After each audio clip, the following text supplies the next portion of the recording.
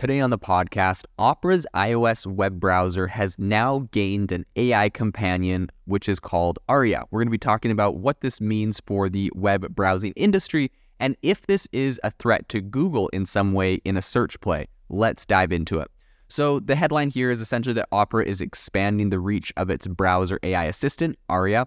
The latest announcement from the company revealed that its web browser app for iOS is now going to also integrate Aria. This is something that they rolled out before in the past for web browser, and now this is going to step further onto their app. This is a project that was developed jointly with OpenAI, and notably this feature comes at no additional cost for app users, right? This is a really big deal. If you're using GPT-4, you're going to have to pay for it. And so similar to what Bing has done with their, integration of ChatGPT and GPT-4, this is not going to have any additional costs for users.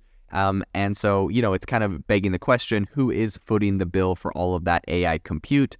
Is that Aria? Are they willing to do that as like a marketing expense, a sunk cost to help them gain more market share? I think it's going to be really interesting to see where that goes.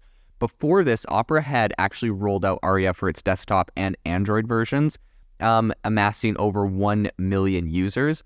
And this new rollout means that Aria's AI capabilities are going to be available across all significant platforms, right? You have Mac, Windows, Linux, Android, and now iOS. This is actually really interesting because typically what I see with software companies, especially ones out of Silicon Valley, etc., is that they'll do an iOS rollout first, right? We saw this with ChatGPT, OpenAI doing this. You see this a lot of different places. Essentially, iOS is the most lucrative platform because people that have iPhones spend a lot of money on their phone, and so they'll typically spend more money on apps and services that go along with it.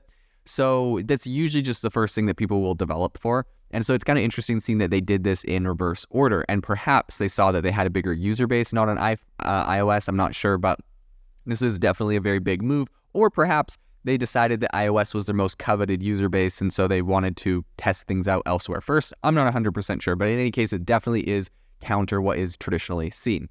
So, however, Opera is giving its users the autonomy to choose whether to use Aria. It's an opt-in service, ensuring users are not, compelled to use it. Once opted in, Aria offers a variety of intelligent insights and also kind of responsive voice commands. So using Aria does not require users to be logged into their Opera account, but for those without an existing account, setting, one up via the app is super straightforward. So I think a really unique feature of Aria is its foundation on Opera's composer infrastructure. So this, combined with OpenAI's GPT technology, really enables Aria to interact with various AI models. However, Composer, I think, really kind of paves the way for Aria's potential future expansion in the realm of search and AI services. So Opera actually hinted at some forthcoming enhancements in generative AI and other areas, which they plan to reveal soon. And I think that, on the user interface front, Aria's iOS version features a chatbot-like platform, which essentially, it allows users to interact with Aria either by typing questions or using voice command functions. And I think this proves as a really good alternative method to conventional web searching. So to access Aria, users can navigate to the More menu on the Opera iOS app's bottom navigation bar. Well, something that I think is really interesting here is just the thought that right now they may actually expand this to search, right? They have over 1 million users using this right now. And I think something that Google is definitely concerned about is right now there's a lot of different browsers that have gained some popularity. Of course, Google Chrome is the biggest web browser, but there are a lot of others that are quite popular. And if all of those started integrating AI search, the AI search assistants essentially, that could start eating into what Google would like to, be as the main search engine. So this is interesting. This isn't something new. I've seen this. I personally use the Brave browser, not sponsored.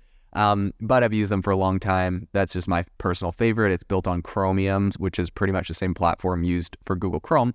And so they actually have been integrating this long before Google was, where essentially if you did a search on Brave, they have like their own search engine thing, which to be honest isn't my favorite. I like the browser, don't love their search. But if you do a search on their search engine, they'll have like an AI generated snippet at the top, which I actually did find useful a lot of the time. So it'll be interesting to see if Opera begins doing the same thing when you do searches on Opera, if they have like a snippet. And, I think what's interesting here is it could almost get, now, I don't know if they'll do this and Google may push back, but you can almost imagine a world where even if Google was set as the default browser search page, that there could be an AI generated snippet on top of, the page, if it's on the Opera browser, on the Brave browser, or whatever, one of these third-party browsers, where there's like an AI generated snippet at the top with a little link, essentially stealing some link juice or some, priority placement from Google or others. Now, if users don't like it, then they might just ditch the platform altogether. So I guess that would be the risk in a move like that. But it's going to be interesting to see if they roll out some sort of search feature, and if so, what that looks like. I think, last month's announcement of Aria reaching the 1 million user mark, I think it also really kind of highlighted some positive impacts on Opera's metrics. Opera's co-CEO Lin Song expressed essentially that he's pretty happy about that and said, quote, "As encouraging as the initial adoption of Aria has been, we are equally pleased with the quality of the users' early engagement with the AI tool. We're also seeing a lift in total time spent with increased searches and page views per session." I think that's a really important statistics to look at right there, right? It's not just about, more users downloaded it and tried it, but they actually used it longer. They did more page views, they did more searches, aka more interaction. And one could argue that they became more educated on whatever topics they were researching. So that's one side of the coin. The other side is that, well, maybe it's not as effective if they're spending more time, right? Maybe a quick search would be done, but maybe a quick search and they didn't get what they wanted, they just gave up, would be another, scenario for a quick search. So either way, I think this is definitely an interesting metric to follow. I think it is important to note that Opera isn't a newcomer to the AI area. They were actually ahead of the curve with the introduction of AI prompts, designed to essentially enable users to swiftly interact with generative AI services. And this allowed for functions like summarizing articles, generating tweets, and requesting, content based on highlighted text. So they have been at the forefront with all of this. Beyond Aria, I think the Opera app for iOS comes with a lot of different features built in. They have ad blocking, a complementary VPN, tracking prevention, a crypto wallet, and private browsing capabilities. And this is really similar to what we're seeing with the Brave app, pretty much the same features, although I'm not 100% sure if they have a complementary VPN built in. So you may want to look at that. But overall, it's kind of interesting seeing what offerings these third-party browsers that are not, Apple's Safari or Google Chrome, the two big ones, what they're offering to try to, get people over to use their platforms. And to be honest, it's quite compelling, right? We've seen Google Chrome kind of have pushback against ad blocking plugins and whatnot. And so, finding an entire browser that has that as a core functionality is very interesting to people. And now that they're doing a lot of this really impressive AI integrations, I think people are going to like them even more. So this is definitely an area we'll continue to follow. Very interesting company and some great rollouts. Thank you for listening to today's podcast episode, breaking down how AI is impacting your industry. Today's episode is sponsored by AIbox, a no-code AI app builder and marketplace, which just launched a crowdfunding campaign.